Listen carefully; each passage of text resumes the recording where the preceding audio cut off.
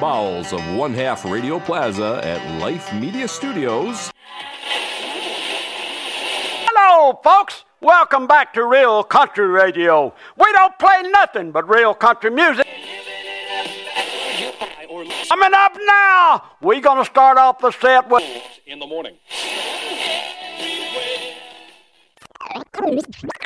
Everybody's doing it. Pull you up a chair and listen to this.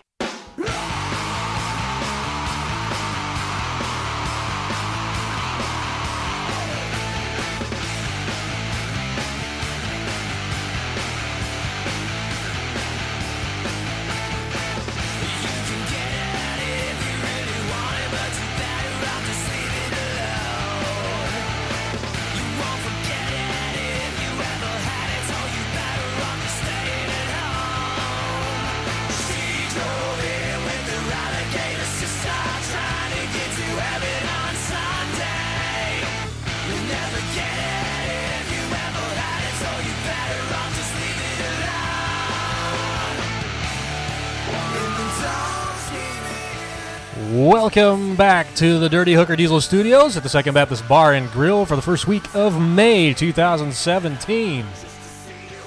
Got the bad boys of Polling Radio Network back on the air with you again this week. Combined show last week, but now we're back to the nitty-gritty assholes you're used to dealing with on the mics. I feel like we have not delivered. We've let you down since we moved the studio in here. We haven't had the content-driven kind of show you're used to out of us, but this week we are back, baby. Oh, it's an awesome show coming at you. Can't wait for you guys to get your ears on this one. And I know you guys have been complaining it's not up on the website. Don't worry, it's coming. If not, just go to SoundCloud or tune in every week, Thursday at 8 p.m. You can listen to us idiots on the air right then and there, and always keep up with the bullshit and the drinking that we got going on here at the Dirty Hooker Diesel Studios. Big show coming up. We got the usual, the news. We're going to cover it with you. Birthdays. Thankfully, no obituaries to hit. Absolutely none. I think we're going to get into potentially a rant and the voice of Midwest pulling at the NTPA level. Absolutely great show, so listen in and stay tuned. This is Sidetracked, powered by Dirty Hooker Diesel on Pulling Radio Network. Turn off that goddamn music! Dirty Hooker Diesel is your full-size diesel performance specialist in Harbor Beach. We're Michigan's final authority on anything performance and replacement related. Specializing in diesel performance parts and accessories for Duramax, Cummins, and Power Stroke diesel engines. From custom-built transmissions and engines to CP3 pumps and injectors. Check them out at DirtyHookerDiesel.com. Hi, this is Tony Burkett, owner of Dirty Hooker Diesel. We are a full-service repair facility that can handle any task from stock to modified, big or small, so give us a call. 989-479-0444. Dirty Hooker Diesel, the final authority on everything performance and replacement. All right, and we're back with Sidetracked, powered by Dirty Hooker Diesel here on the Pulling Radio Network. Welcome to yet another exciting edition as we get bullshitting and beer drinking through the entire night here. Lots of good content coming in. Now we're back and rolling. We got a stack full of koozies and a little bit of cash in our pockets coming back from UCC. And you know what, Charles? I know we did a little bit of recap last week, but let's explain what the hell we thought of that event. I was very, very impressed with everything that took place there. The professionalism of everybody and what everybody brought to the table, just outstanding. Saw a few things that I don't know that I would have seen anywhere else or any other way else. And boy, the wheels are turning in the head. We learned a new term. We did. So from now on, we're going to send it. That's right. It dovetails very nicely with Zero Fucks Given. Oh, absolutely, and that is definitely our motto. Actually, you see us supporting the hashtag ZFG crew coming out of Oklahoma. Great to be a part of them, and the Midwest Hellions, of course, because, yeah, we played it mild for a while, but as you can tell by our new intro, yeah, we're the badasses of the network now. Fuck it! Viewer discretion is advised. I don't care. Just wait till we get going live. We'll do it live. Fuck it. I can't wait for that. It's coming soon. We know it is. We've got to do it just because we don't give a shit. And that's the way I grew up, and that's the way I'm going to be. So, yeah, Ultimate College Challenge, an absolute blast. And you know what? Turned around my mindset on a lot of the diesel douchebags we're used to dealing with all the time. No, that was not there. It was this was pretty professional, and it was very professional, respectful. Camaraderie was great. None of the bullshit that really goes with some other events out there. No, absolutely not. And I just had plain fun. I did. I had a riot. I can't wait for next year. I want to do this again. Yeah, let's get out there and. You know, I know there's been some people hating on us. Well, I guess we've hit it big because now we've got haters. And you know what? I didn't realize they were there. You know, it's so hard to see who's in the stands from the trackside. Right. No, well, you know, we brought a sense of humor to it, and that's fine. And if it's not your particular brand of coffee, well, that's fine. You know, it's to each their own. And yeah, as far as knowledge base goes, we were outside our wheelhouse just a little bit, but we'll be better prepped next year now that we've seen it once and know what to expect. You know, imagine trying to tackle an event like that and do what we had to do and really, you know, not know. I mean, you know, the layouts, and it's logistically behind the scenes. You don't realize what goes into an event, and just even something so simple as where the hell do I stand for something to be able to capture something and commentate. It's hard, especially if you've never done it. And now that we've seen it, you know, different story. Well, look at the map we have here. We had how many teams from Utah? Oh, several. We had Texas. We had Maryland represented. Alberta, Canada. Minnesota. Colorado. I mean, Colorado. You look at the map. They are so far removed from us in our everyday interactions. And, yeah, they're big names in diesel, a lot of these guys. A lot of them aren't. So it makes it even harder to get a hold of them. You know, you got the Sean Bacas, the Ryan Millikins, you know, the Dimitri Millards, you know, where everybody knows who the hell they are. Yeah, there's fanboys who literally, like, you know, keep a diary of their every move. Well, I get that. I'm sorry, they're just another guy. You guys saw me interact with Farm Truck. I still don't watch Street Outlaws. I probably never will. He's just another guy. He was a cool guy, not going to lie. You know, had fun with him. Would like to see, you know, that C10 Chevy strapped with some Dick C-Pex underneath, and then he might have my interest. But until that happens, we're big concerned. Stuff now. We don't call him Farm Truck anymore. We know him as Sean. Oh, that's his real name? I guess. But, I mean, you know, look who we bumped elbows with. It was a great time. I'm not going to get entirely into name dropping because I do think people feel they have to do that with everybody they know. You want to do it now? Trying to measure their pecker content, you know, measure their peckers. And I already know mine's small, so it doesn't do them any good. But, no, great people we interacted with. And you know what? They are nut jobs. They are. And there's an element of fearlessness that goes with it. Although the comment, I think, of the weekend, because we're pollers, is when Todd Welch got out of his truck. And he wound up winning the poll. Yeah. But he'd never pulled before. First time he'd ever pulled anything. And he looks at me and goes, "You guys are fucking crazy." And he did say it was fucking awesome. We heard that from quite a few of the drag racers. He had a blast doing it, but yeah, he's just like, this is insane. Actually, I did shed a little tear. I was watching the Power Driven site, and they were taking the pulling setup back off. I did shed a tear over that one. I hope they save that and bring it back. It's awesome. That is the best. I don't think... Dan Mayer, I know you don't listen. Andy Gerbaugh, you do, which the check's in the mail again, don't worry. But I like money. But where the fuck do you find triple cut Dick C-Pex? Especially ones that old. And I asked him, I said, whose barn did you rob? And he wouldn't tell me. No, I'm kind of interested to find out whose the hell those are. Ask Gary Van Blarkum if he's got a set hiding in the shed up there. He's probably got 14 sets. Yeah. In fact, if he has one, I'm going to request one be donated for the studio. For the studio, hell yes. Also, if Greg Harmon's listening, I don't know what you did with that Hypermax Pro Stock block, but actually, we need a table. Well, that's the thing I was going to say. I want two of them. I want one that we could have wall mounted or something for the studio, but I want a second one so I can make an end table for the couch. I think that would just be awesome. Oh, our new casting couch we got with the the new casting couch. Yeah, yeah. Which we are still taking applications for our interns. Just don't tell our significant others that we're doing that. Just do it! Exactly. So next up on the block, because we could keep talking about UCC all day, and we've got way too good of a guest on to just talk about that. Let's get into our birthdays. Get to the point. get to the birthdays. Because we have no obituaries, so that's always nice. Woohoo! All right. Thursday, as you hear this. First up on the block side of the thumb of Michigan, Super Farm Polar Jeff Smuglinski is 48. And he looks like he's 72 because of fighting with that John Deere. Happy birthday to a guy who's not used to fighting on John Deere's, Mr. Tyler Audette, turning 28 years old. Then on Friday, I got a bunch of them on Friday here, but start off one of my favorite people with the NTPA, Miss Allison Barber. Happy 26th birthday to you. Yeah, we're not going to say how old you really are. Then let's see. Yeah, you got a bunch there, too. So a handful. You got the next one. Yeah, we've got another. Actually, all these guys are NATPA regulars. One of the big banger John Deere pilots, Taylor Shellum. Happy birthday to you.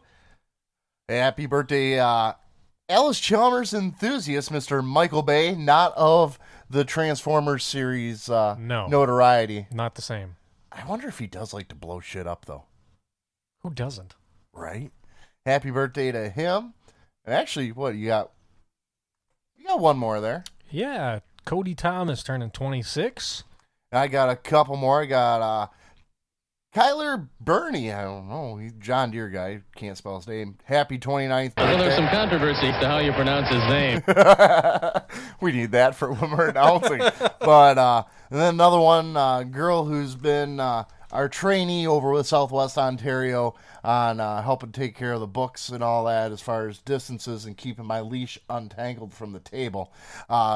Miss Amber Wilkins turning 20. Happy birthday to her.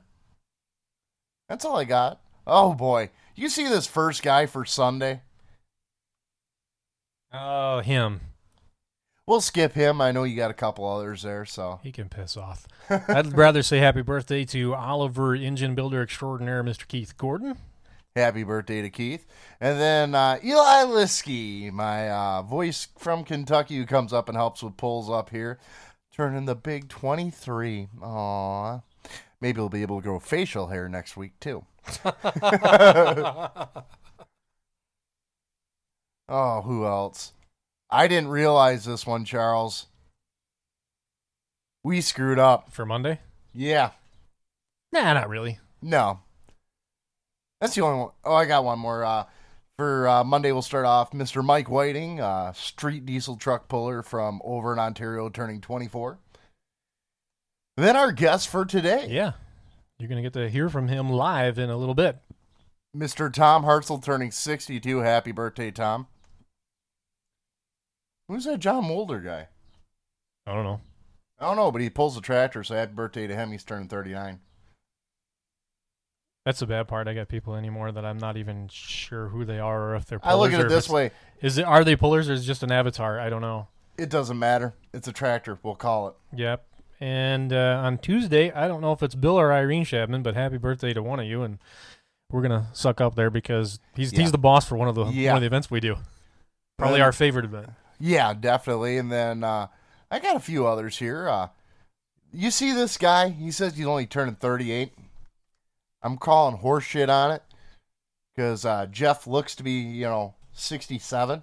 Right. Happy 38th birthday to Mr. Jeff Rotman of the old school polling team. Mark Valentine turning 72. Let's see who else we got here. That's it for anybody that matters. All the rest are just family. So with that, we're going to take a break, and we're going to get right to Mr. Tom Hartsell and his words of advice and polling and announcing. And yep, we'll slot him in here next and get to the news and rant on the back end. Yep, so stay tuned. This is Sidetracked, powered by DHD on Pulling Radio Network. Hi-Rev Technologies of Jackson, Tennessee. Hi-Rev specializes in applying high-performance coatings to various engine and drivetrain parts. Hi-Rev is proud to offer Techline coatings. Techline is the world leader in advanced automotive coatings. Hi-Rev also offers dry film lubricants, high-temperature ceramics, and thermal dispersant coatings. Virtually every performance part can benefit from some type of coating. We can coat your parts or supply from our list of approved suppliers such as Clevite, King, FP Diesel, RHS Heads, Federal Mogul, Felpro, and Hastings Rings. They offer custom part designs and machining services, and their projects have run the gamut from large to small. They're happy to take on any size project you can design. Please feel free to contact my friend Josh Mobley at High Rev Technology, www.high-rev.com. And we're back in the GHD studios at the Second Baptist Bar and Grill. Coming up next is our in-studio guest presented by DieselFreak.com, your tuner for all things over-the-road trucking, and now starting to work on tunes for modern agricultural equipment. Yeah, looking at the flyers here, it's great. Great having Wade and the gang up there. Wade, Ryan, everybody involved up at Diesel Freak coming on board with us. And, hell, I've even got some of their gear on today. And we're actually coming soon. It's perfect time to mention it since we didn't already. Coming soon, available for sale will be Sidetracked T-shirts, and those are printed and made for us by the team up at Diesel Freak. Absolutely. Just got down the confirmation email yesterday for all that. So they'll be coming $20 a pop, cash in hand for your chance at some Sidetrack swag, I believe is the proper term now, right? Yeah, Sidetrack swag. Or if you aren't going to run into us at an event or whatever, we can do PayPal. Email. Yeah, shoot us your email, PayPal, whatever. We'll get them out to you. Yep. Nope, we got many ways of capturing your money, so don't worry about that. Shoot us a private message and we'll link up with you in one way or another. Absolutely. So coming soon. Should have those probably in a week or two. Within a week. So by the time we hit our first major event, we will have that. So hopefully in time for me to go out to Wisconsin. Yeah, that'd be great. Get some new crew shirts on design too, which are going to be on point. In design, we will probably have them for the season opener for Thumb first week of June, just because it takes a couple weeks to get those turned around, but that's coming too. So let's get right on this interview with Tom Hartsell.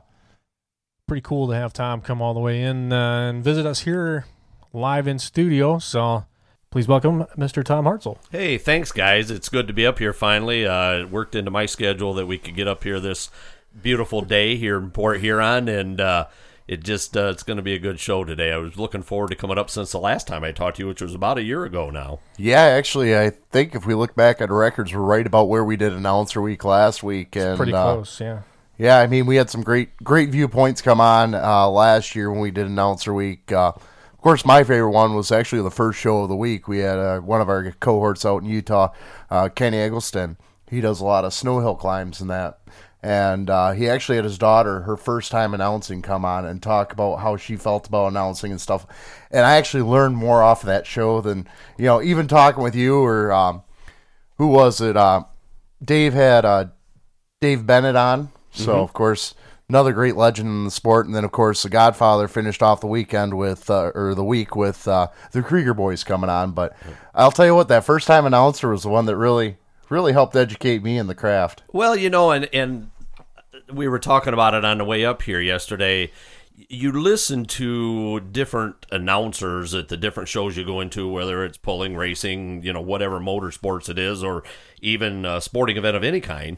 And as an announcer, I listen to possibly pick up something that I might not do, and hey, you know what? That's pretty cool. Let's try that. And it may or may not work out.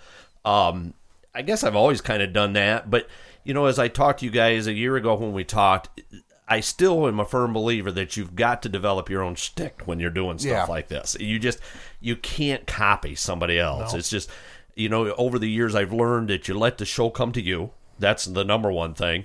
And there are times when you may have to take control of it a little bit, and I guess that comes from me owning the Sprint Car Series that, you know what, it's not going good, guys. I'm going to take this thing over, and here we go.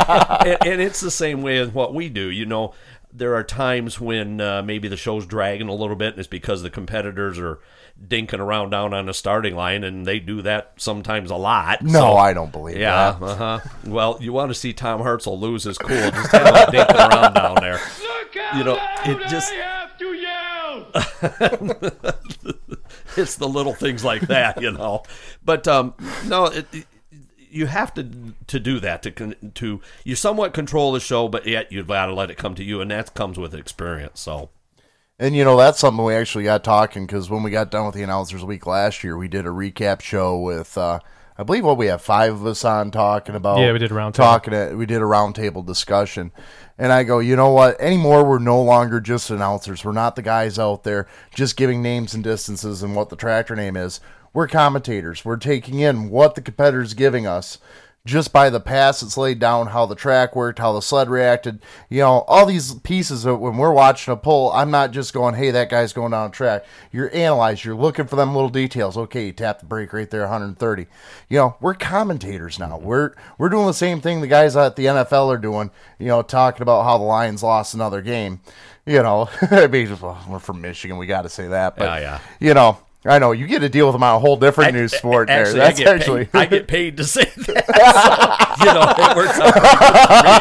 I do get some pretty bad stares. Dominic Raiola stared me down last night. And I don't Carol, give a damn. Yeah, I did give a darn when he was looking That's at me a big cross boy. court. That's a big boy. He's a little bit big, and there was just some things about his personality, and you guys can remember this if you followed the Lions at all. He got in a lot of trouble with the NFL over people taunting him or talking bad about the Lions. He's a very proud person, as all the athletes that I deal with are.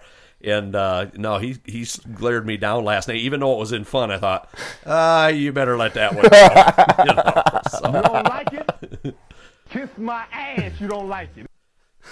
But no, I mean that's where the announcing, the more people I talk to, and the promoters are really noticing this now, is they go, listen, we have to have a good quality announcer out here. You got to have somebody who can keep the crowd engaged. It's past the point of where we were, even 20 years ago. I remember, of course, you announcing and, a lot of the big names, going down to Bowling Green for the first time.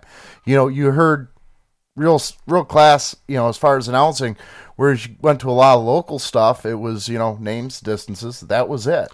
Well, and back, too, when you guys started coming as young adults, a lot of times the announcer was a radio personality or somebody that had done high school sports.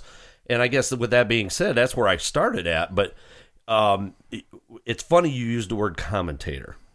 I just got back about 6 weeks ago from a 3-week tour of South Africa where we were over there racing. And from the get-go, they have always called their PA people commentators. Yeah. But yet, they're probably 10 years behind what we're talking about right now. These guys are the kind of guys that they sit back, they don't get excited. It's a very bland voice. They're there. They're the voice behind the mic, and that's it. There's no personality at all, But since I was there 3 years ago, and I'm not saying this egotistically, you guys know I'm not an egotistical person, but they have changed. When I was there 6 weeks ago, a couple of the guys that I worked with when I was there 3 years ago were totally different. And you could tell it with the crowd. They had good rapport with the crowd. Just a totally different situation. And so they, too, have become commentators, or true commentators. You talk about the different things. You talk about the weights of the cars. You talk about the tire wear. You talk about that normal people, and even in pulling, coming in off the streets, they wouldn't have a clue as to what we're talking about unless we explained it. And that's what we learned from you, honestly, is to educate your customer. Well, and when I started in this, it was at the Cass County Fair a long, long time ago. I had never done this. I'd been around it, working the sled back in the day, Jack Henry and some of the old sled operators. That's how I broke into this business. And I didn't know anything. I'm a gearhead, and you guys were surprised. I'd never been on a pulling vehicle in my life, other than to drive it maybe through a pit area, and then it was being towed. But but I've always been around motorsports, and that's what worked best for me. Give them a little bio about the family. What do they do? What are the kids? Da-da-da-da-da.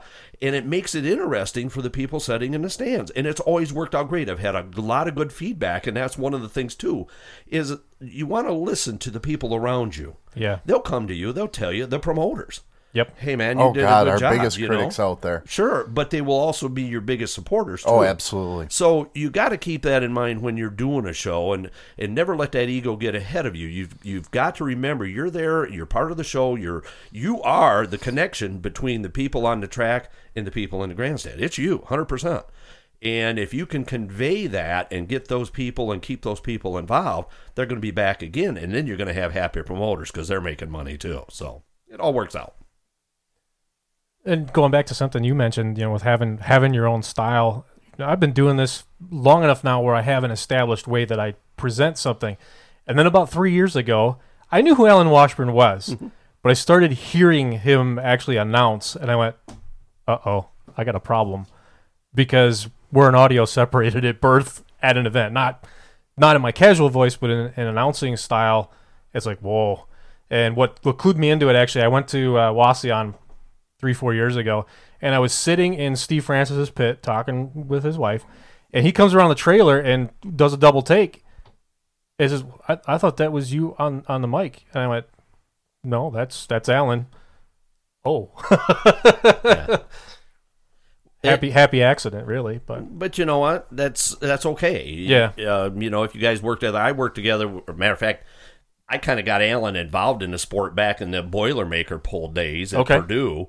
Alan he had a sound system that he rented out to these facilities, and they asked me if I'd start working with a new announcer, and sure, I can work with anybody. We'll work together, and we just feed off each other, and it makes a single person's job a whole lot easier when you got two. Oh, God, does it ever. It really does. We went through, what was it, when I first started announcing in Canada, and Charles had to do some pulls back here because I was going to every pull with him. We were working back and forth. And I did my first pull over in Canada solo, and I hadn't done a pull solo in, over a year, and it was, and he had to do one the same time. We called, I called, he goes, we forgot how hard that is to work on your own, you used to playing off of each other, and, where I leave off, he'd pick up, or vice versa, and, oh, God, is it hard? It's very hard. And you talked about Wasion. I used to do that show by myself. You did, yes. And not to get into the politics of things, but because of that, working by myself, I got myself in a little bit of trouble down there. That was a deal where you were busting your butt literally for 4 hours. I mean, it was nonstop. 2 tracks. And I was hustling. Well, one of the Fair Board members got mad because I didn't get a certain sponsor in there so many times, and he was bugging me. And as announcers, you kind of get focused on what you're doing, especially when you're doing 2 tracks like that. And I finally looked at him. I shut the mic off, and I looked at him and says, get out of my face and do it now. I was mad. And that's about the only time I've ever really lost my cool with anybody in all the years I've done this. But, I was there to do a job. That was my job. If you want your sponsors done, get somebody else up here. I'm working as hard as I can work. I can't go anymore. And that was actually the last time I ever worked that show. So, but so be it. Oh, I know how that was. We had that at Sandusky. Sandusky's now a 2-track facility, and last year we had gotten done, what do we have, 13 classes on the book for thumb. We had gotten done with 11 of them in 2 hours. Wow. Excuse me, awesome. An hour and a half. We started at 7. By 8:30, we were down to the mile-an-hour tractor classes. Mm-hmm. And we had full books, It wasn't small classes. Yeah, there were some small, but it was literally you stop talking, you pause long enough to give a break so that they knew you were changing, and then you hit the other track. Mm-hmm. And you had just enough time to pause and go back and forth. And I'm going, he was off. He was sick, so he wasn't able to be there. But I don't think I've ever hustled that much in my life, and I can talk a lot. I think I hit a record on that one. Yeah. And, I don't want everybody to think that I'm an ogre here because sponsorship is very important. As a business person, that's why we do what we do, to get our names out there in front of the public. And come on, guys, I need a little help here, and that was one of the bad situations about that. But no, we're there to convey not only the event, but we also are there to support their sponsors as we can. We get into a rhythm, and I don't care what you're doing, you get into this rhythm, and again, you're thinking ahead. As a public speaker, you're constantly thinking ahead. And even clerks, they have learned over the years, Sandy Simpson and some of the Marshall Lamar, and I'm going back and a lot of names here from the past that have worked with me, they knew not to bother me at certain times. Pat Vandenberg learned that, just don't interrupt me. I've got a train of thought. As soon as I get done talking about it, then you can step in. And that's something that I've also commented to new clerks, and it might be something you guys can do. Don't keep bumping me or don't interrupt me verbally of what I'm doing. Just leave it go. We'll get a pause here. Then you can interject something. I know you're there. I'll get to you. Yeah. Just give me 30 seconds. We'll be there. Exactly. And actually, that's something your sister-in-law, who I've known a long time, actually I introduced him to, his girlfriend and that. But Michelle, I've been, her and I've worked together before, and she's my right hand at every event. Charles knows this. Every event I help promote, she's right there helping me along, and I brought her along to do my clerk work for me at a couple polls. And the most she'll ever do to me is stick the clipboard in front of me. Mm-hmm. And she knows I'll pause, but, she never is bugging me. And, that's how, you got, it's like you said, you're always looking at that next step ahead. The only pause you get is when you shut off the mic for the tractor to go down the track. Oh, I don't even do that. I've gotten to where I hold it behind my back.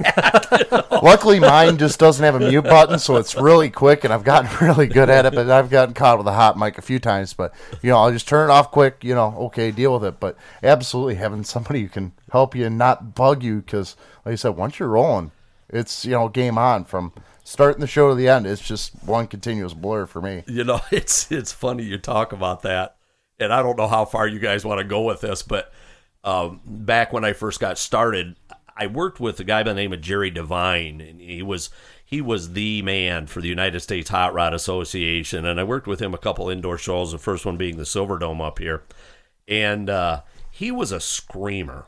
Just literally blast. Sunday. Oh, I mean, it was worse than that. And, I thought, as we talked about at the beginning part of the show, I picked up that for the excitement level, get your crowd's blood boiling. And, it was funny. I brought that back to Cassopolis, and I started doing shows, and that was what people picked up on, was the excitement level. And that's okay. But the problem with that is, you can't do multiple shows in a row. There's no way you can do 12 or 14 shows in a row. You can't do it. You can't talk usually after the second day doing that. So I went to a voice instructor in Cassopolis, a very dear friend, Laura Maddox, and I said, Mrs. Maddox, I need to learn how to control my voice more to do multiple shows. And she said, start practicing talking down into your chest. Yeah. And you can do it. It sounds weird. I just had coffee with somebody the other day and was talking about that's where I learned how to do that. And they said, well, how do you do that? He said, I don't know. You just start consciously working on it, and it becomes automatic. Well, then I was doing some shows, and I was still kind of getting boisterous, I guess, at certain times. In one show I was doing, I couldn't figure out what was going on with the sound system. It'd be up, it'd be down, it'd be up, it'd be down. Well, I got to looking, and the sound man was turning me down when I started getting my voice level up. And I looked at, what are you doing? Well, you're going to blow my amp out. No, I'm not. Just leave it alone. You're taking my show away from me here. And, we had words.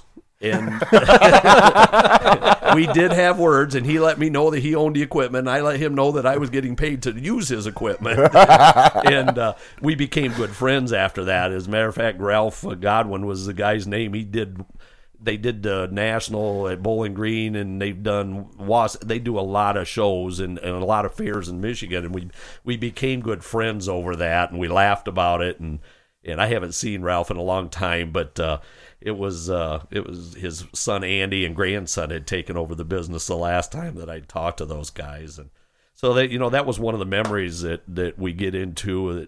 It just kicked back in my mind when you was talking about that. So, but no, you talk, like Ultimate Call Out Challenge. We knew we had a lot of talking coming up. We had 6 hours on Friday for the drag race, and then we had 13 hours on Saturday for the dyno, and I don't know if you've ever announced a truck dyno.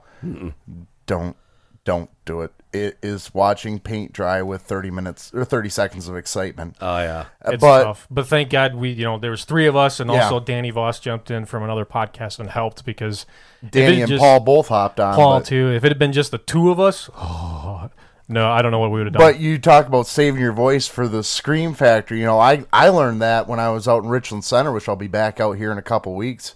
Is we had tractor pull going on in Richland Center, Wisconsin. We had a tractor pull going on, but every so often we'd shut down the pull and we'd bring monster trucks out. Oh yeah. And I'm going, got to get the energy level up.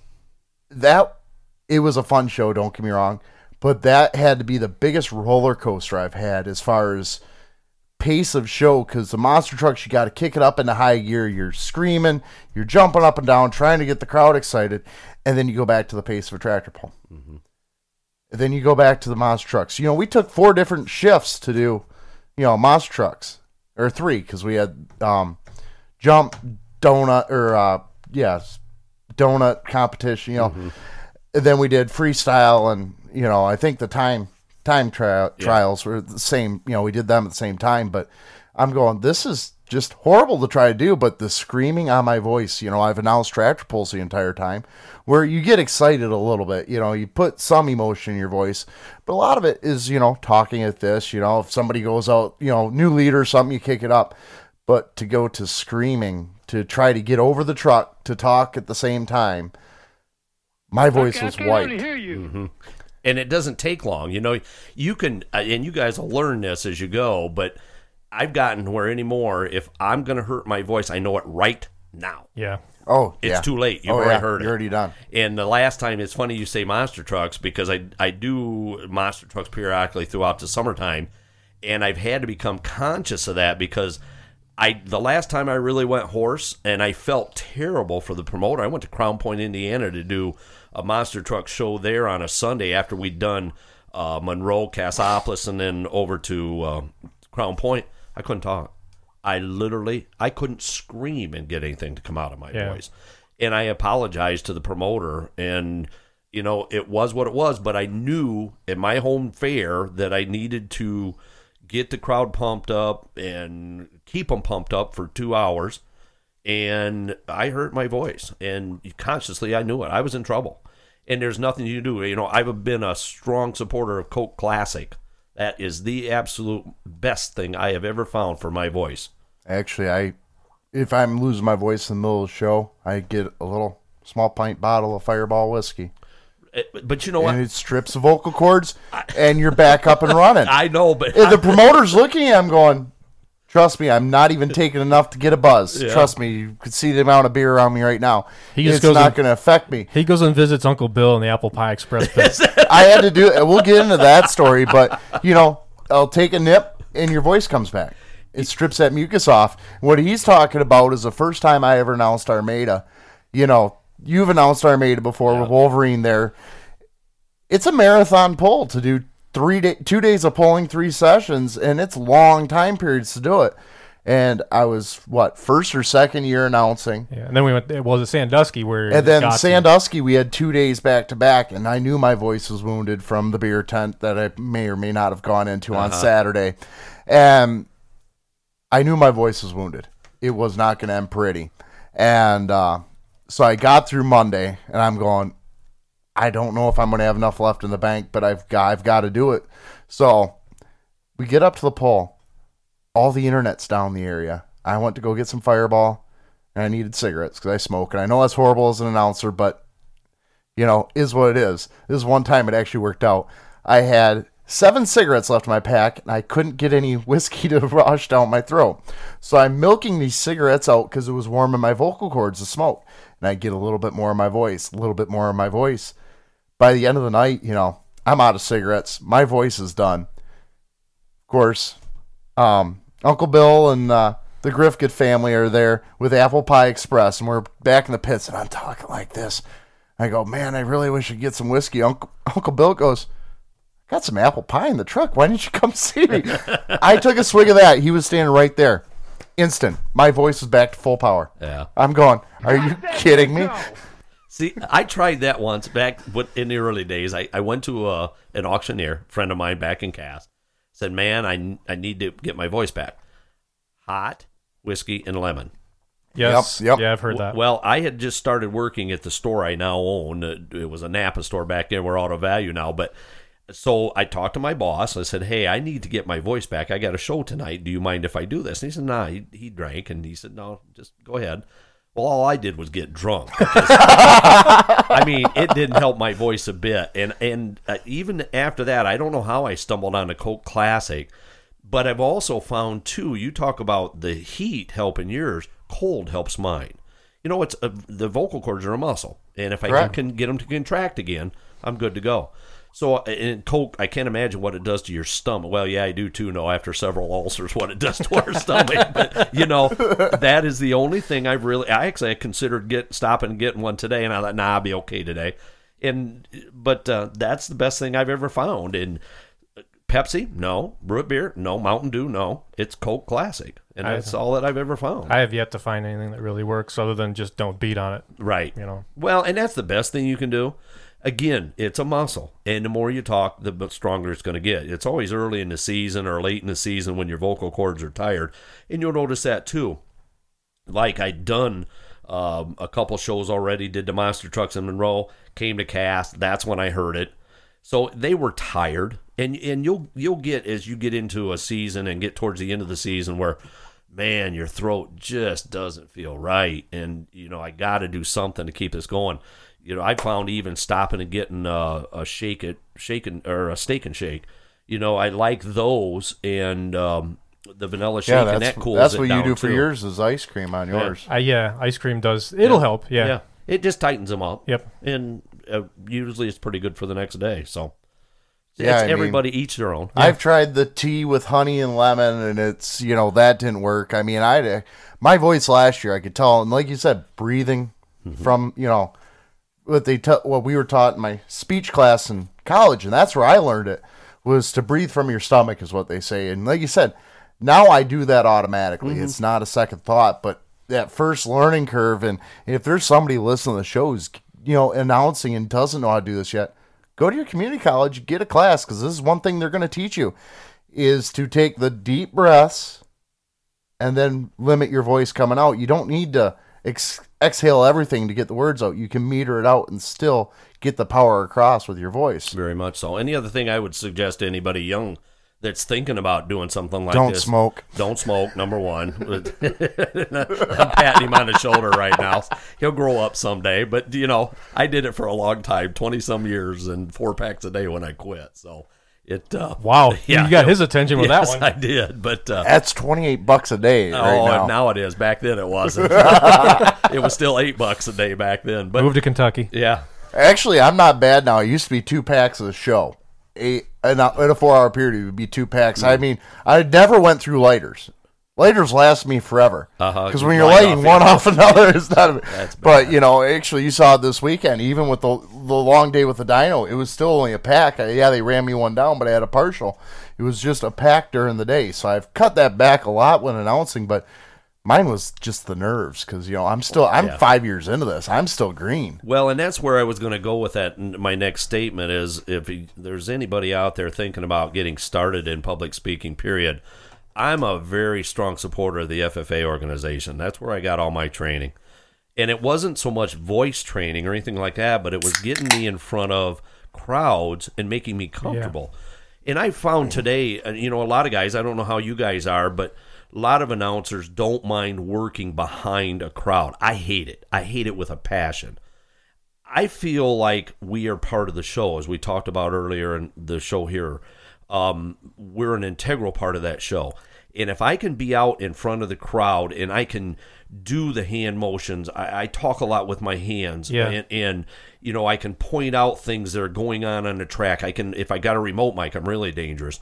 But, that's when it becomes fun for me because not only am I interacting with the crowd, I'm teaching the crowd. Yes, that's what we like to do, and not every event can we, but yeah. And honestly, that's something we did take from you, because my memory with you growing up is explaining cut tires, explaining the difference between super stock and pro stock, And you always had a way about it. Yeah, I heard it, we go to 15 shows. We heard the same thing every time. Exactly. But you even the people who heard it all the time, you still always seem to engage, especially me. I was 5, 6, 7, 8, 9 years old. It kept me engaged. And I, at that point, never thought about announcing. But the fact, if you when you did have a remote mic, you'd be sitting up in the stands. Mm-hmm. I like just doing pop that. A seat, And another thing I loved, and something honestly I want it once I get a little more comfortable do this is you get the kids to announce. We talked about it last time. I got to announce with you once, and Lord knows I didn't realize it'd spiral out of control after that. But something like that, because the crowd loves it, and then you've got the kids hooked for life on this. There was one time I remember going up into the crowd at Cass, and I always tried new stuff at home because I wouldn't get in trouble. Actually, back then I did the show for free, but so you can't fire the free help. So I'd go up into the crowd with a remote mic, and of course they had the NTPA scoreboard there when we were doing the Grand National shows. And I remember one time Floyd and Penny Hilton were there, the Floyd's Toy, and he had the Porsche for sale. Was trying his darndest to sell it. And I got up in the middle of the grandstand, and there was some lady there from Niles, Michigan, I just happened to sit down next to, and she had her young family with her, and I sit down, and Floyd happened to come up. And I got to kidding her about buying this as a grocery getter. Man, can you imagine going stoplight to stoplight, Niles, in that thing? And, of course, he had the Hemi in it back then, and the crowd was just into it, and this lady was loving it. I mean, she was right in. Her kids were bugging her. Yeah, Mama, we got to get that. And that's what makes the job fun, when you can interact and feel part of the crowd and feel part of the show, and you just feed off each other. You really do. That's something, we all talked about, because we had an announcer up from Kentucky we had never worked with, but, Dave's on the network with us, and you never could tell we really had never worked together. No. We just hit it off. But, we during the drag race, we knew we were out of our element. We had never done it. Actually, Dave had never done it. The drag race, I think, went better. It went better than the dyno. The dyno was just horrible just because of the time period and what it was. But, the first 2 days, we knew we were out of our element. Beer. But we walked in on day 3. It's sled pull day. Mm-hmm. We got this. Yeah, here we go. And, they're working back and forth, kidding me. I'm, going around, firing the crowd up, joking around. I drink a lot of beer, I need a beer. Some guy in the crowd, here's a beer. So I grab that, they're giving me a hard time, so I run up in the stand, sit down, and act like I'm part of the crowd. Just interacting. And then we had a couple people in the crowd we could go to. Hey, how you doing now? Right. And it felt great. I think it was the first time I actually was able to interact with the crowd there and actually get something to feed off of, because the rest of the time it was 52 degrees, damp and rainy, and just cold and miserable. Nobody wanted to be there, but everything came out then. That's was it, is being able to feed off that crowd. Well, that was your flow you were looking for. Yeah. That's one of the things, I guess, that I've been very fortunate, very blessed. I've been pretty flexible with motorsports. I've been around drag racing, shirt tail. I like to watch it on TV. I listen. And I guess I can adapt. And I'll get out in the pits, or I'll ask what might seem like a dumb question to the person that I'm asking, because I don't know, but it's for my knowledge. And I'll find out, elapsed time, and what do you say in this case, and what do you do? And you can work your way through it. And after a couple of competitors, it becomes more and more natural for you to talk about certain things that happen at the quarter mile or 8th mile mark or 16th mile or whatever it may be. And that just comes with experience and doing it again. But again, I guess I looked at that as a challenge. And, like I said, gosh, I've been doing this since 1974, I guess it was, somewhere around in that vicinity. And I've done a lot of different things. I even did some Jack Russell races up in Canada one time. But I think that there might have been a little bit of alcohol involved in that deal. So, I'm just probably dangerous enough that with drag racing knowledge that I can do it. But I've tried to do circle track racing. I'll take a clip or something and record it into the computer to see if I can. You know what's even going to happen, and then I'll go and play it back. And I'm like, God, that's awful. But I find it easy. Of course, again, it was a challenge. The first time I ever announced for the Auto Value Bumper to Bumper Super Sprints was up in Delaware, Ontario, Canada. And a dear friend of ours, I don't know if you guys remember Gordy Hubbard. Yeah. Okay. Yeah. Gordy was the motorsports director for AutoWares Corporation, who was the parent company of the Auto Value Bumper to Bumper stores in the Midwest. And he and I became friends through his involvement with NTPA. I'd never been around the sprint cars. I'd heard about them, but it wasn't my thing. I was into tractor pulling real heavy then. And Gordy come to me one day and he said, Tom, we need an announcer in the sprint cars. Well, I don't know, Gordy, I've never done anything like that. Well, I'd like to see if you can do it. So he come down, him and his wife Jean, and he come down to my house in Cassopolis and took me to M40 Speedway in Jones. And he said, we're sponsoring this event tonight. And I've already cleared with the track owner, whose name was Tom Gross, and Mick Schuler, who was their announcer. Mick was an icon in motorsports announcing for a long time, and that you can help out. Well, I just took off doing what I normally do in pulling, just took charge of the show and did the times, who it was, all that kind of good stuff, and away I went. And showed my enthusiasm, that adrenaline rush we talk about. And, Gordy said that there were several promoters there that night from racing and come to him and says, who's that announcer? And he said, don't worry about it. He's mine. And he wouldn't tell me. Well, then, so he says, I think you'll do fine. And he said, I want you to meet this guy. And the guy's name was Tony Nozzle. He lives over in the Charlotte area. And so we were up to Lansing with some FFA teams. And I set up a meeting, went talked to Tony. And he says, yeah, I think we can work it out. Well, Gordy and I jumped in the truck. We ran across the bridge over to, let's see, where were we at? That had to be probably Brigden, I'm thinking. No, I take it back. It was Delaware. We were racing, not pulling, racing. And so we went over there, did the show. I went around and talked to all the competitors as I do today. Mm-hmm. Wrote down the little notes and stuff and did the show just like what I did at M40, and the rest is history. So now I own the series. And I mean, it's just, again, being willing to accept that challenge of something new. And I'm hooked. I mean, there's just no getting around it. So, I think that was the biggest problem for us with Ultimate Call Out Challenges. We get there in the morning, there was no sign of life out in the pits. No.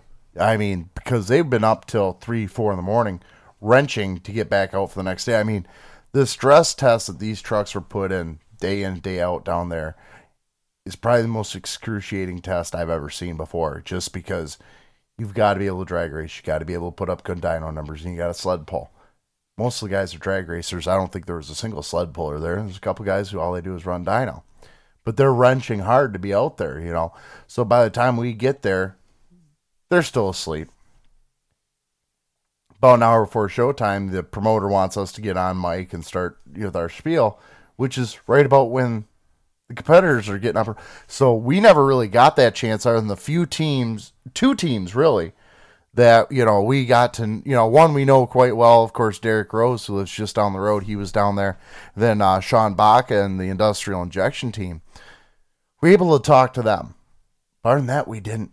Weren't able to get out there, so you were scrambling. Once you saw them at the track, I'd run over and try to get something, but I think that was missing. I didn't have my get there 2-3 hours early, start walking the pits, talking to competitors, hey, what's going on this week, how's the wife and family, They're normal stuff, and everybody goes, well, where do you get your information? I go, you see that casual conversation I'm having with them, just bullshitting about stuff? I go, you don't realize how much I can take from that and put out on the track. Yeah. They go, really? I go, you don't realize it. There's stuff being tucked away that I can piece together that the crowd can relate to. We didn't get that down there. No, I get 30 seconds of conversation with one guy, and I can turn that into 3, 4, 5 minutes real easy, as long as you get it. And you guys have picked up on that very well. That, again, is part of the deal. And you can carry that 30 seconds of conversation for a long, long time down the road. I was just sitting here trying to think, and I'm going to tell you what, as I get older, your mind gets a lot less. But, Dave Weiss passed away this last year. Yep. And it was quite ironic. We were down at the show in Saline at the end of the year. And we had been in Mason. That's where this originated at, was the Ingham County Fair in Mason. Which I was announcing just up the road for all of 2 hours because Michigan Trucker Tractor Pullers had an event that night up there, so we had nothing. We were done 2 hours. I should have just come and listened to you. Well, but Dave Weiss and I, we knew each other, but we had never spent a lot of time talking. And that night, I got there, and all the other competitors I knew a lot about, I talked to a lot, and nothing against Dave, it just didn't happen. And we spent probably 20, 30 minutes, maybe a little bit longer, but in that range, just chatting about his season and what he'd accomplished and his bucket list and things like that. And he was so pumped and so proud of that truck and himself, of what he'd accomplished. It just really stuck with me. Well, a couple weeks later, we had went to Saline, and Dave come out on the track, and it was one of those deals before the show. I had just talked to him, and I don't talk to everybody every show. No, we don't either. You can't physically do it. So, I try to hit as many as I can, but Dave and he was with a group of guys around his truck. And I looked at him, he happened to look up, we had eye contact, we smiled, we waved, and I went on my way. Well, little did I know that would be the last contact that I have with Dave Weiss. He passed away on the track. And what a memory, though, of that conversation we had at Mason. And then to win, Pat... I can't. Again, having some brain. Pat Pixley. Pixley. There you go. Thank you. And Pat, it was his stepdad, and he took over the driving chores because not only was Dave leading the state, he was a contender for the Enderley pull-off and also right there for the region points chase. So all three of them.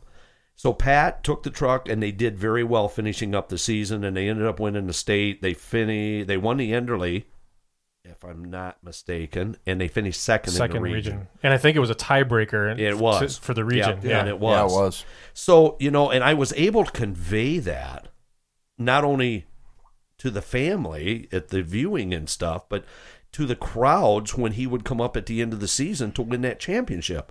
And, you never know when you're going to use that information. And even though this was on a sad point, it was on a good point, too, because he went out a winner. Yeah. You can't. A puller couldn't ask for a winner and doing what he loved. Oh, yeah. That's what we all said. Kind of. We've all seen grumpy old men. And Chuck passes away in his sleep, and there we go, lucky bastard. And it's like everybody goes, "Oh, it's so sad." I go, "What a better way to go! Finish your lap, and that's it." Yeah, and that's what he did. It was just. I'm not going to get into the details of it, but I mean. What a way to go. And that was it. Just that fast, and it was done. So, now, I don't want to dwell on a sad point, but as an announcer, how do you handle a situation like that?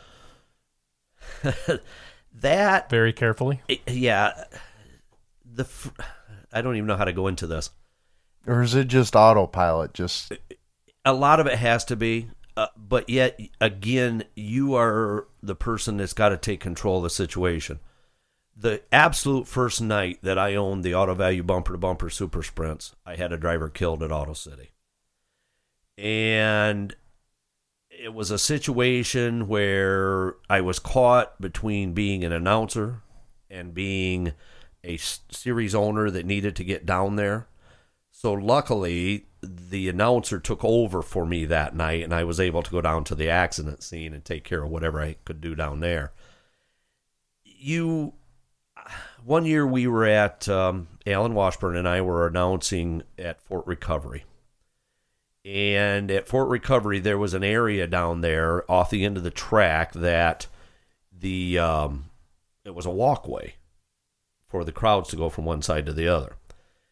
And one of the tractors the sled malfunctioned that night, and Walsh's triple engine turbine got away from us and ended up in a cloud of dust, literally, down in that area that there was absolutely no light. It was very dark. We had no idea of what was down there. None. Yeah. Because you couldn't see. It was just dark.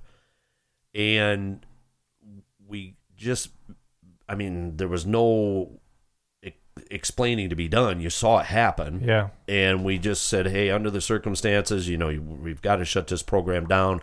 We need you all to exit the grounds as quickly as possible. And during your prayers tonight, just pray that everybody is okay on this accident. And that's all you can do. I don't know, and I don't get into the religion part of it, but I believe in God. I do. And I believe that there's a time and place that each and every one of us, we're born number one and we're going to die number two. And we can't choose that. And as we talked about with Dave Weiss a minute ago, that was his time. It was Scott Seaton's time to be killed at Auto City. I couldn't control that. And I wore that on my sleeve for a long, long time. But when I finally realized and thought about that, I'm not in control of this. There's a power above us that's by far more powerful than we are. And I guess I kind of looked at it like that, is I tell the crowd, in your prayers tonight, whether you're religious or not, when you hit your knees, say a prayer. We need some help on this. And try to be as calm as you possibly can, and again, take control of the situation. And that's about all I can offer on that. It's got to be, no two situations are going to be alike in that. And you've got to just be as calm as you can, be as forceful and blunt as you can about doing certain things, but yet be politically correct on it. And just get it handled. You hope you do, and the Lord kind of works you through that, I guess. So that's hard. It's darn hard. We saw Denver Getchy had to go through that at DeKalb, not this past year, but the year before. You know? So, it's something, pops in my head, and I kind of figured a lot of it was autopilot, because there's a lot we do that is on autopilot. The fans don't realize it, but it's just, I guess I'm learning. Of course, Charles, you've been in it longer, but there's a lot it just comes. You don't think, you just do it. Right. And, we had a situation down at Ultimate Call Out Challenge. And I guess we're kind of spoiled with what we have with tractor pulling, whether it's Wolverine or thumb tractor pullers. We've always got good track officials on the track. And, we always have the fire department and EMS there. Mm-hmm. We didn't have that at UCC. We had the Lucas Oil grounds crew. But they were behind a set of bleachers. Yeah. It's a ways away from the track. They're used to handling drag racing, not pulling. And there's a guy, Aaron Rudolph. Dave Schneider. Dan Snyder. Dan Snyder. Truck going down the track. Poof, went up in flames. Fire burst out. I'm standing there by the track. Drop the microphone. Grab the fire extinguisher. Get in there. It's... You didn't think about it. Microphone's still on. I don't care about the microphone. Mm-hmm. But, we're really spoiled with what we have. And I'm sure with you guys, with the series, you got great safety crews to work with. And the people who want to bitch about safety equipment on pulling vehicles or race vehicles, whether it's safety kills or fire suits and helmets, there's a reason for it. Mm-hmm. And that's one thing I can say for NTPA is they've been a strong supporter of safety. Bottom line. Yeah. And that's kind of course, bled over into my world of sprint car racing, too. We just, it's kind of ironic we got off on this because about 3 weeks ago now, we had a driver, probably one of the greatest winged pavement sprint car drivers ever, David Steele, from down in Tampa, Florida, was killed. And there wasn't an ambulance on site. Not that would have saved him from what I saw and what I heard firsthand. Was, again, it was David Steele's time. Yeah. And that's one of the things that we have strived to do. And we now, within the last 2 weeks, have made total confinement or containment seats mandatory. Yeah, You're going to stay in there. Yeah. And some sort of neck restraint device.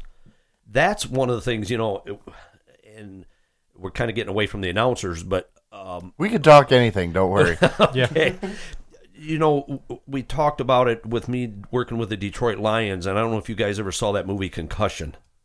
You need No, I haven't. I don't care who it is, if you're involved in any type of sports, contact, motorsports, whatever, you need to go see that movie. What an eye-opener. And working closely with some of the past and present Detroit Lions that I do, we become acquaintances and a little, maybe sometimes a little bit more acquaintances. Casey Fitzsimmons played with the Lions for 8 years, tight end. He and I became very close over this 8-year period through the basketball program. And Casey had to retire because of concussions, the amount of concussions. And they tell me today that there are days when he just can't function.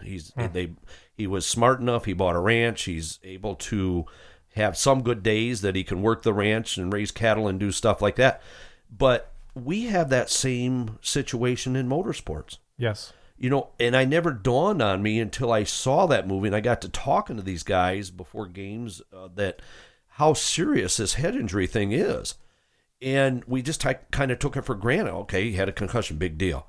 Well, the human brain, if you think about it, I don't care how strong a helmet you got, how strong of neck restraint, your seat, whatever it may be, the human brain's in fluid. And you start thinking about this. If you hit a wall going 150, 60, 70 mile an hour, you're going from 180 mile an hour to zero right now. Yeah. Right now. And your brain is going to move. There's just no getting around it. So with that being said, you can make all the best rules you want to and do all the best things that you can humanly possibly think of, but there are still certain situations that you're not going to control. Now, fire, that's inexcusable. If they couldn't put a fire out, they got a problem. They shouldn't be in the promoting business. Same way with us. And we got to a situation with the sprint cars and methanol, we have to have just plain water. They don't put a fire extinguisher on it, just plain water. Yep. Where we got halon and stuff like that, they may have some new stuff now that I don't know about. Actually, I think it is, and I can't remember what it is, but we actually had a guy who works for Cintas Fire Suppression, and I go, what do we got to have for alcohol? Mm-hmm. And I can't remember what it is. He railed off, he goes, this is what you need. Mm-hmm. And he goes, I'm like, okay, cool, because I'm building an alcohol limited. Mm-hmm. First off, turbo blue's going in the thing, so I can at least see the damn flames. Right. You know, so if I'm going to go, I at least know what's getting me. Mm-hmm. But two, what's it going to take to suppress this? Mm-hmm. You know. Yep. And that's smart on your part, because there are certain situations, you just talked about it. There weren't any track personnel there. You were there. And that's not your job, but it was human instinct to jump in there with that fire extinguisher. My job as an announcer is to keep the event flowing and do what it takes. Yeah. We've done it many, many times. Nobody's there to unhook. Jump on the buckboard, pull the chain, pull the kill. All right, get out of here. Mm-hmm. You know, there's been shows where we're wireless mic in one hand and a set of flags in the other. Yeah, just to keep it going. It's part of the job, you know. I mean, I'm thinking, here I am laughing at you guys, and I thought, okay, well, yeah, they're doing what they need to do, but we shouldn't have to do that. We shouldn't. No, we shouldn't. We really shouldn't. And there was one event that really stands out. Actually, if you look at the state of Ohio, you see that green pin there. Uh-huh. That's the event right there, where we actually had to take shifts announcing because the other members of the association wouldn't do anything.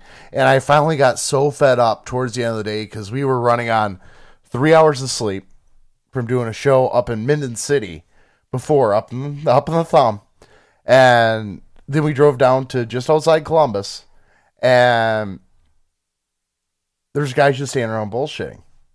And finally, I got done flagging one. We're waiting sled go back and all that. And I walked up to these 3 younger guys. I go, hey, your guys' arms work okay? And they looked at me, well, yeah. I took the flags. I whipped them in the guy's hand. I go, good, you can use these then. Well, I don't know how to flag. I go, it's not that hard. Green lights come on the sled. You look down the track clear, you put the green flag out. When the tractor stops moving, put the red flag out. Repeat process. And see, I'm laughing, but I'm laughing, at the situation. You can laugh at me all you want. He does it all the time, and I'm married, so I'm used to that. It's not that. It's just back, and I guess maybe I've been more fortunate than what I'm thinking here, but back when we had Central Michigan, we had West Michigan, we had the Michigan tractor pullers, and I think the Thumb was probably involved back then. But we have a group in Cassopolis, or the Cass County area, called the Cass County Tractor Pullers. And when NTPA started putting a push on to have more trained track personnel, that group actually went to a class, as they have the classes yet today on some of that stuff. Larry Richwine does it. Yep. And we took a class to teach us about how handling situations and flags and all that kind of stuff. And we were very fortunate, and I was fortunate to be on the ground floor of this organization as one of the founding fathers, to go through this and learn this kind of stuff. And, a lot of times maybe that's helped your and my career too as an announcer, because we kind of know the inner workings of this because we've been part of that. And you talk about groups like this. I'm sorry, guys, they shouldn't be in the promoting business. That's Tom's opinion. If you haven't got enough gumption to go out and learn how to do this properly and put on a good show, stay home or get in the grandstands, because there are people out there that will do the job. And maybe that's age and maybe that's ignorance on my part, but that's how I feel about it. Well, and it's I'm getting to that point. I'm knocking on the doorstep of 40 a year from now, and whether it's the pulling You're life, still a kid. We're not going to talk about what I turned, but for sure. But there's a certain level now where at this age, where when I was 25, I'll put up with a lot of bullshit to get to do something. I'm almost 40 now, and there is a definite level of bullshit I will not put up with to do something. Right. I don't have to anymore. Right. And wait till you turn 60. Yeah. Yeah. Then it gets a lot less. Yeah. And the patience gets a lot quicker.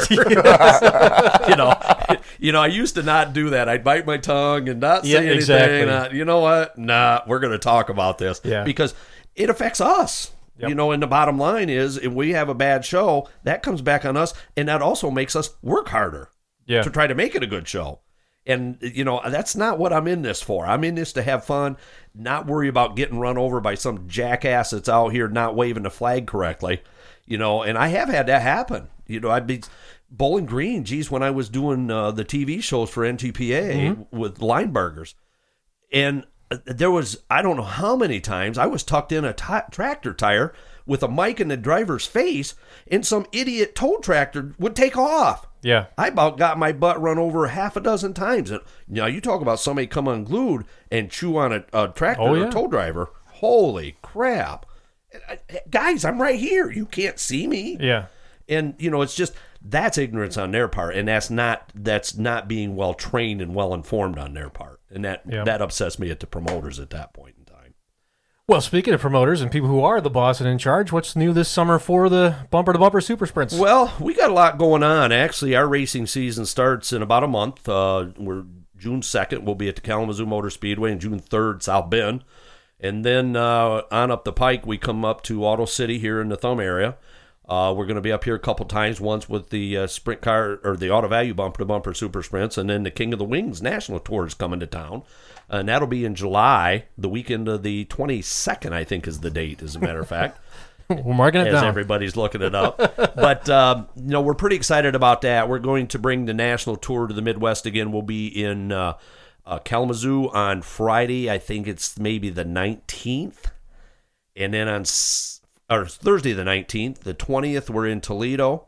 And I tell you, that's a show. If you guys can make it down there, it's not that far. That's what you've said. Yeah, I'd love to. Oh, it's badass fast. What date's that? I think it's July 19th, maybe. We'll firm it up, but yeah, we'll make it a point to be there. No, we're not. We're going to be doing Tom's old job out at Goodles. Yeah. Sorry about your luck there, but then I'm in Missouri. As far as I know, I'm in Missouri every day after that. This sucks. Well, we'll be around, so we'll get you to one of the Auto City dates down there. But we've got, right now, I think there's 13 or 14 shows scheduled. We had a couple that were still hanging. As bad as I hate to say that, the promoters just kind of drug their feet a little bit, so I'm not sure if they're going to happen or not. But King of the Wings, we've got 10 shows across the United States on that deal, and we're looking forward to that. So it's going to be a busy summer. We'll have right around 23, 24 races this year. King of the Wing, you guys go into a regional area and typically try to book that as like a 3-race sweep. Is that how that works? What it is Davey Hamilton, and I don't know if we talked about this much, but Davey Hamilton came to me at the Sandusky Speedway about 4 years ago now. Davey retired out of IndyCar racing and was a car owner and still is a car owner, but he came to me with this idea, along with Hoosier Tire, of starting a national series with one set of rules to govern everybody. That way, if you, Charles and Andrew, wanted to come race in a sprint car, you didn't have to worry about the rules. You just built your car under those rules, and you could go anywhere in the United States or Canada. And so we went to the groups, and the biggest problem we have with that, believe it or not, is the motors. Out in the Northwest, down in Florida and the South, they're all 360 motors. All the motors we have here in the Midwest, and a lot of them in California now, are 410s. 410s, yeah. And that's been the biggest disparity. We thought, well, let's get this rule in there. In 3 years, we'll have these guys switched over because it's actually cheaper to build a 410 than it is a 360. Oh, absolutely. So we thought it'd be a natural. Well, little did we know, and unfortunately, that's been the biggest drawback. So we've had to make a couple rules. The guys in the Midwest with the 410s have to restrict their motors down, and we're not having real good luck with that. The guys don't want to starve their motors. We've had motors dynoed. Actually, they were making just a few less horsepower, but getting more torque out of them. And it wasn't hurting the motors. But then, that's interesting. But the thing is, and I'm going to kind of throw some stones here with this next statement, but we've got a bunch of engine builders out there that have said, well, it's because you're restricting the airflow. Well, you got to work with this a little bit. I mean, you put them on a dyno. This is no different than what you guys are talking about doing. You restrict the air, you reduce the fuel, you get that happy spot, and everything works good. But these guys are blaming engine failures on these restrictor plates. The term is stoichiometric. I mean, you think a basic engine builder would understand that. Yeah, but they don't want to take what it is, and this is Tom's opinion. It's a very strong opinion. But they don't want to take responsibility for their motors blowing up. No. Well, come on, guys. Stand up and be a man about it. If you screwed up, unfortunately, it's an expensive screw-up, but it's also expensive for you guys to buy the engines. Yeah. So stand up and be a man about it. You screwed up, the motor blew up, okay, I got to take care of it. Does Tom Hartsell like to take care of warranties at the auto value store? Absolutely not. It's a pain in the butt. But you know what? It's part of doing business. And there's sometimes when you make out okay, and there's sometimes when you lose. It's just, that's what happens. So, with that being said, that's caused a little bit of the problem. But the other thing we've had to fight is weather. We had to cancel the Southern Tour this year just because we got rained out down there. Flooding. 2 or 3. Yeah, I mean, and had we been down there this year that same time, we'd have got rain again. Yeah. So we're looking forward to that for next year. We opened up a couple new venues up in Colorado and Wyoming, and that's going to be exciting for next year. California, we're kind of bouncing around there a little bit. There's been a lot of talk there. Arizona, down there. Washington, we lost an event, or actually a couple events there, simply because when I go into a venue with the sprint cars, it's no different than, I shouldn't say it this way because fairs are different. I don't want the promoter to lose money because if they lose money, chances are real good we're not going to be back. Right. If they make money, we work together, we're a partnership, then it's a good, solid marriage, and it works good for years to come. So you don't want to go into an event, and we did one in Wenatchee, Washington last year. It was on a Sunday afternoon. There is absolutely no doubt they lost a lot of money. There just wasn't a crowd there. It was hot. It was miserable. And, you can't control that, unfortunately. But so we wanted to do some switching around and try to get them on a different date, but they couldn't do it. So, with that being said, there's some things you just have to let go, unfortunately. So it's been good. I think pavement racing, especially with the sprint cars, is coming back a little bit. We aren't as popular as dirt right now, and I guess I can't really put a finger on that because we talked about it here, a little bit ago on the front porch that guys have went into dirt racing thinking it was cheaper. Well, I got to tell you, it's not. I mean, you're talking about the same motors, the same chassis. Yeah. Maybe they don't have the same springs and stuff like that. That's getting expensive. But tires, they're a little bit more expensive than it is for a pavement car. There's nothing cheap about any motorsport. No. And you guys are finding that out. You're going to go into this venture. And it's ironic you say that because I just had conversation with a late model racer over in Charlotte, Michigan the other morning. I was delivering tires to.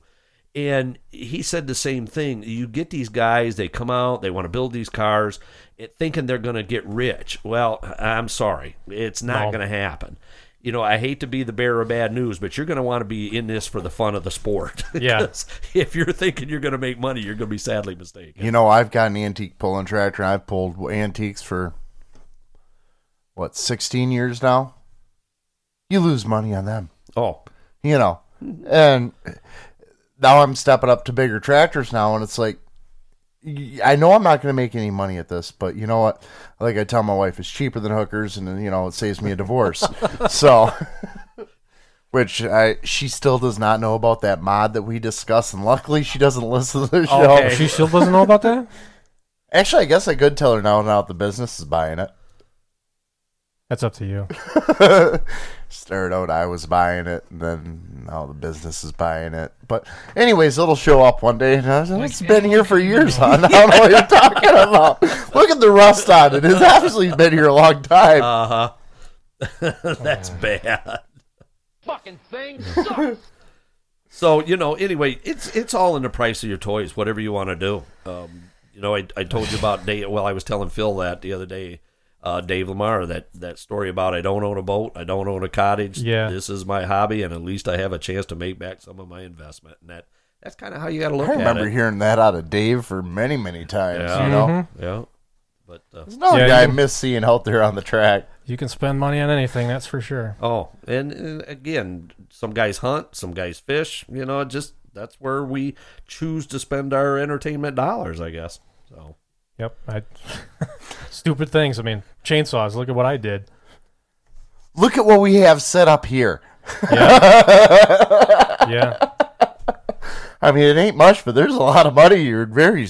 This stuff will sell. I've learned with electronics, the smaller it is, the more they'll charge for it. Oh yeah, they're real proud of that. You know, it's kind of like in my world with auto parts. The smaller the starter, the more you're going to pay for it. Oh God, that is the truth. Yeah. So, what can Brown do for you? Well, you can start by insuring that little envelope. Yeah, there you go. So, well, Tom, we appreciate you coming on with us. We're gonna get off here and go get something to eat, and that sounds like a good plan. We're gonna grab something to eat with you, I think, and then, absolutely, we're gonna head for Gladwin. We got another Lions game tonight. Go Blue. No, actually, I do want to see some of these because I think it's got to be fun to watch them. Oh, it's Harlem Globetrotter basketball at its best. And if you come out think you're going to, you know, I was telling Sandy this, that you think you're going to come out and see a basketball game, you're sadly mistaken. You know, and I guess I start a lot of my shows out, says you folks are cheering right now, but I want you to remember about something. Think about last fall, how bad the Lions were. Now, think about present time tonight. They're playing basketball. They're even worse. So, you know, and I get a lot of glares from Herman Moore on that. And we've started doing something new this year that we do a coin toss instead of doing a jump ball to start the game. And, of course, the Lions always win, and they defer to the second half. So during this coin toss, I make a comment, well, this is almost like being at the Super Bowl. Well, the Lions aren't going to see that for a while, so you folks better enjoy this. So, you know, it's just little things like that. You get the crowd laughing, and again, crowd involvement. Get the crowd laughing, you're in like gold. Then you got it made, you know. So, you know, I start out doing that, and we let the flow of the game go. And actually, the worse the joke you can make, the better it is. The better it is. Yeah. Yeah. Well, and that's what I get to refs at the game. I said, we got 3 basic rules. No autopsy, no foul is one of them. And it's always out of bounds Lions is number 2. But the third and most important one is we cheat. And I'll ask one of the players, I said, why do we cheat? Because we can. Well, with that, we're going to take a break. This is Sidetracked on Pulling Radio Network. Polar Air Compressor since 1977 is your factory direct source for quiet industrial piston compressors from 3 to 25 horsepower, rotary screw compressors from 5 to 400 horsepower, refrigerated air dryers, and a full line of parts and service. Find Polar Air at EatonCompressor.com or call toll free at 877-283-6600. 877-283-7614. That's 877-283-7614. Also, make sure to check us out on Facebook. And we're back with Sidetracked, powered by Dirty Hooker Diesel. And it's always great having Tom on. That was awesome. Fun. And also, remember that one time you announced that tractor pull? Yeah, that was cool. Remember that time you said smoke from white to gray to black? Yeah, that was awesome. What the fuck is wrong with a short declarative sentence like, good evening, I'm Bill Bonds, nothing is new, good night. Yes. The thing is, though, you really should not do that at events before you meet with your insurance adjuster. We'll get to that in a minute. That he's on site for the event. Yeah. But it was Busch Light, so that's like having sex in a canoe. So, anyway, let's cover the news real briefly. It's not a whole lot, but also today, some poor people in Detroit are without a place to go. Tough shit. The famous Bill Bonds. In the news this week, the Light Limited Superstock Travel Calendar has been published. It is out there now. With the correction, now the Sandusky, Michigan date has been added in addition to Sandusky, Ohio. So look for that. It's available on pulloff.com. And for more on that, actually, next week, Ed Shoebridge himself will be in studio with us and give us the lowdown on that and more. Absolutely. Always great to have in studio with us. I think he's got some other information for us for next week, too. Oh, yeah. We're going to get technical on your ass. I can't wait for that because we haven't really done a good techie piece in a long time. Hookers and Blow is coming. I got to get a hold of the midget up in the Great White North and have him get with us. That way we can get doing that. Now we're back up with call-in capabilities. Yeah, that's now that we know how to do it anyway, we got to do a little bit of tweaking to do so that we can make sure we can fire drops down the damn phone at people. But we'll get to that. We'll figure it out. So. You're killing me. Next caller. So, you have a rant? I do. We haven't done a rant in forever. And it's time, and this is something that we're actually working on for not just us ourselves, but the entire Polling Radio Network is confronted with this issue as of this summer, and it boils down to liability and the litigiousness of American society. We've got to go out. What the fuck does that mean? We have got to go out. Fucking big words. Like anyone can even know that. We've got to go out and actually spend money and carry insurance policies on ourselves now at events because people just love the idea of suing the shit out of everyone. Assholes. You know, you're going to a motorsports event, you could expect things are going to break, things are going to explode, shit's going to go flying. Hell, that's half the reason any of us is there, especially, especially my fat ass. That's why we're fucking there. And side rant, by the way, put your damn cell phone down and actually, watch it for yourself. Have the memory for yourself. I guarantee somebody's filming it. You don't all need to. Every time at the tractor pull or the truck pull at UCC, we're trying to live stream it, and so are some other media outlets, and we can't because everybody, as soon as a truck takes off the line, whips their cell phone out. Hey, look at me, I'm live. You're there. You paid for a ticket. Watch the goddamn thing. But it's ridiculous. We got to spend money. Have that memory for yourself, okay? Yeah, you're so important that everyone wants to see your video of it. You're achieving Armstead levels here. This is great. Have the damn memory. Be able to bounce your grandkid on your knee someday and tell him, hey, you actually watched the fucking thing. Or my favorite, the people who are out there videoing and shooting photography, and aren't paying attention to what the fuck's going on the track because I got to get this perfect shot. What's happening? And you damn near catch a piece of transfer case, which is sitting right above us right now, and you damn near catch that in the head because you won't fucking listen to the announcer who keeps telling you, get back, parts are gonna fly! Look how loud I have to yell! You're damn right! It pisses me off. I watched the camera lady damn near take a piece of transfer case to the head because she thought, well, if I squat down, everybody else standing behind me can get the shot. No, that puts you right in the fucking kill zone. And you know what this is? Because your Coke bottle glass is wearing, because all I ever do is stare at an LCD screen fucking face is so goddamn close to everything that when it finally does blow up, you want to sue us. So we got to buy insurance to protect ourselves from your dumb fucking ass. Exactly. So now I'd like to know which one of these media assholes, and don't get me wrong, there's a lot of good photographers out there that have been around the sport of pulling and know enough, but this is what we encountered at UCC was the people that weren't familiar with the contest going on and what could happen that raises liability issue. And the idiots who walk around can't pay attention because they're too busy sexting their goddamn girlfriend on their phone instead of paying attention where they walk, trip over a motherfucking cord, and then decide, well, I'm going to sue them because that cord wasn't secured. No, pull your head out of your fucking phone and actually pay attention where you're going, and you might make it somewhere in life. It's really, really frustrating that we've gotten to this point, and that's where things are. We're having to pull probably, $500 to $1,000 out of our pockets so we can go to fucking Bowling Green this year and give you guys the shows that we do. Yeah, and it's just because of plain stupidity. You're assuming a liability and a risk by doing what you do, and then you want to turn around and spoil the fun for everybody else.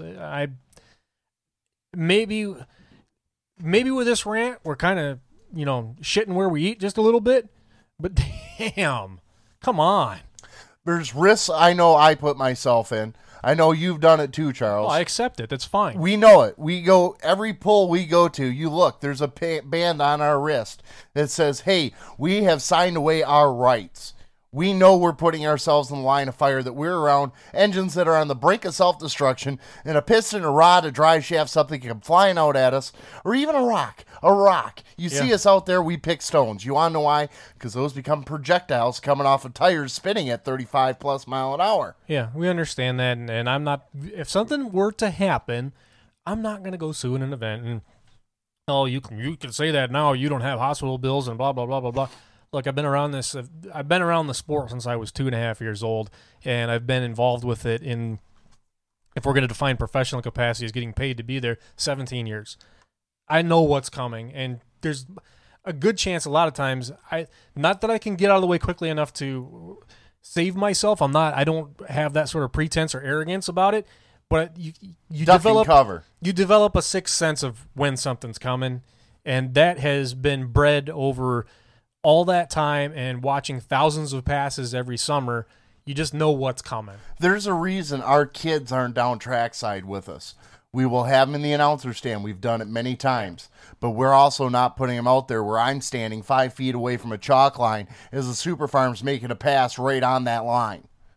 I know what I'm putting myself into, but I'm doing it to give you the best damn announcing you can get and get that feel for what's going on the track. I can't sit in the seat and give you a, play-by-play, but I do the best I can through feeling vibrations, feeling that ground pounding that we've grown to love in the sport.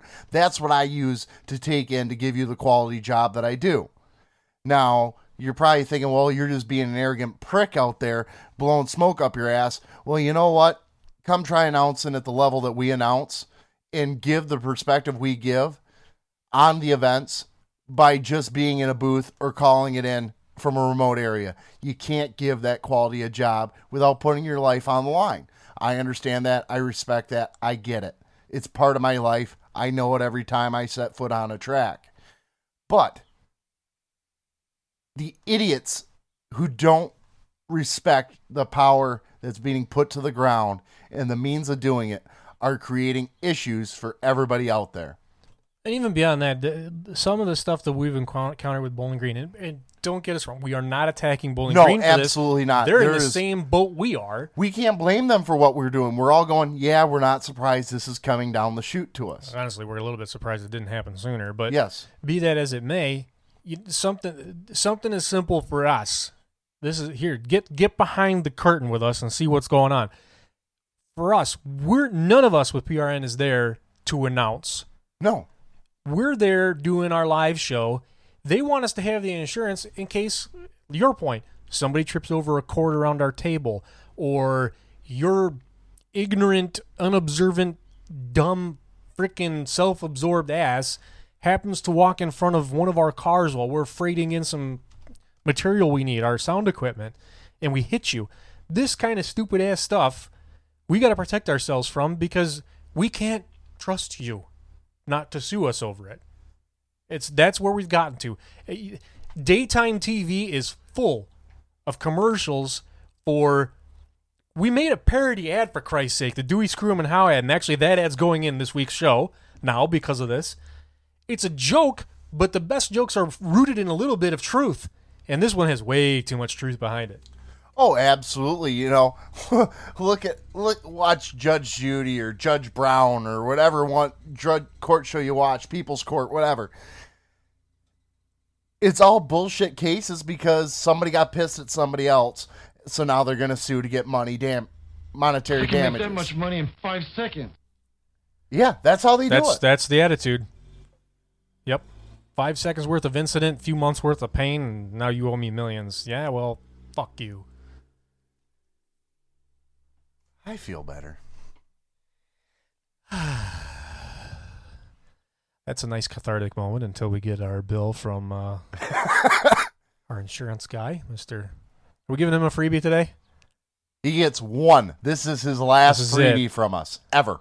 Leo Terzo at Farm Bureau Insurance Absolutely. on Van Dyke Avenue in Washington Township, Michigan. Yes. No, actually, probably some of the best hair. Actually, we do have to do a contest between 1T from Allstate and Leo Terzo from State Farm Farm Bureau, on who's got the better hair and insurance.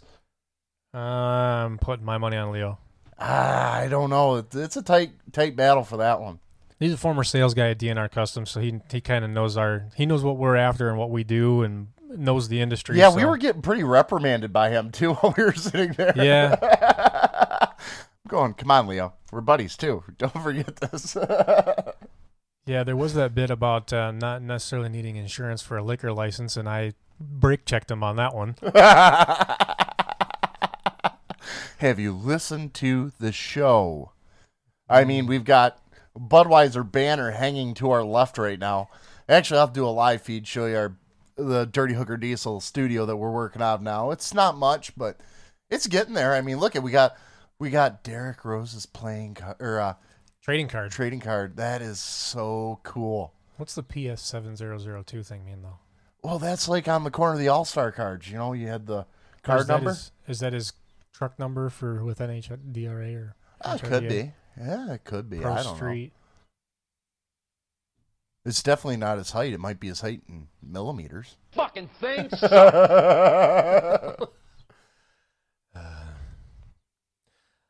That was actually a fairly short rant, but I feel better. I've been pent up for a while. Now that I've popped a few capillaries in my forehead, made the veins stick out in my neck. Glad I'm going through that stress test for my heart tomorrow.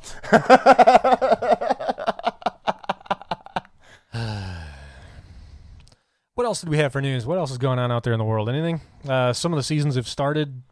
Yeah, actually. PPL East Coast is up and running. Yeah, now. Tony Gosar doing an awesome job live streaming that for Pulling Radio Network. He could be heard. I caught some of that. He said he was wearing a headset and doing some commentary for part of it. That was cool. Haven't seen that done. I really liked it. He's good. He's good at it. He's natural. He did some when he did Keystone. He was explaining what was going on and reiterating the distances and that, so that way you could hear him clearly. Yeah. And he's got the voice. He's got the touch for it. He's got the knowledge of what's going on. Props to him. Actually, I'm gonna have a rib removal moment for a second here. I'm gonna go ahead and do it. We've been responsible for a lot of firsts on this network, but that was a first, and kind of pissed we didn't think of it ourselves. Yeah. We're still the only main beer drinking show. Yeah, seriously, what the hell? It's going to be really fun when we start doing the live shows where people can actually see the beer can pyramid after each show. Cut that bitch off! But, yeah, it's been a good day. It has been. Thanks again to Tom for coming in studio and doing that with us. Thanks also for lunch. Yeah. Very, very generous. It was our intention to take care of him. For him. I mean, to give you the type of... Give you an idea of the dedication and support Tom's put into helping us out as a Sidetrack crew. He announced in Caro a Lions basketball game, which is like, what do you say, like Harlem Globetrotter style basketball. Yeah, it's a charity thing that the football team does. Actually, this year, because Coach Caldwell won't let any of the active players play in this winter. It's throwback style. Yeah, it's been all the retired Lions players playing this charity basketball games, and they usually organize them against local fire department or police department or something like that. But he did it up in Caro. For those of you not familiar, Michigan, it's about an hour and a half from us. Yeah, pretty close. Yeah, and spent the night in Frankenmuth. No, Bertrand. He was actually he was in Bertrand. He was right at 75, and which Bertrand's just about hour 45 minutes. It's actually just because it's all expressway driving. Drove all the way back here when he had to be an hour north of where he was to announce on the next night. Drove all the way back here to Port Huron to do the show with us, and then we took him to where he took us, I guess, so to speak, but to Freighters down right underneath the Blue Water Bridge and mouth of the St. Clair River there. Yep, and got to hang out there and get. What a great guy! Fantastic guy. I'm very thankful for the 3 hours we got to spend with him, and thanks again for launch. That was great, and the friendship we've developed is just sounds like we're going to get together this fall too for a season recap. Yeah, to go from a guy that we watched announce our entire childhoods. He was it around here. He was the guy, and he's still the guy. There's absolutely. a lot of events we've approached about doing it, and they go, well, Tom does it for us, and we can't even argue the point with him, I just go, yep, all right, cool. But he's been supportive on trying to get us some announcing jobs that he can't do. It's thank you, Tom Hartsell. Yep, thanks for everything you've done for us, career-wise, and yeah, awesome. Just Glad the to meet friendship. You. Yep, good dude, real good.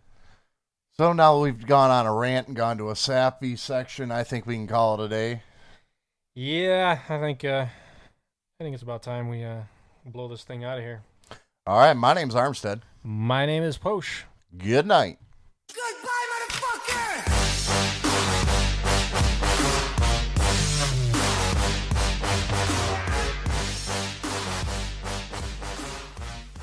That was wonderful. Bravo! I loved that. Oh, it was great. Well, it was pretty good. Well, it wasn't bad. Well, there were parts of it that weren't very good, though. It could have been a lot better. I didn't really like it. It was pretty terrible. It was bad. It was awful. It was terrible. Get him away! Hey, boo! Boo!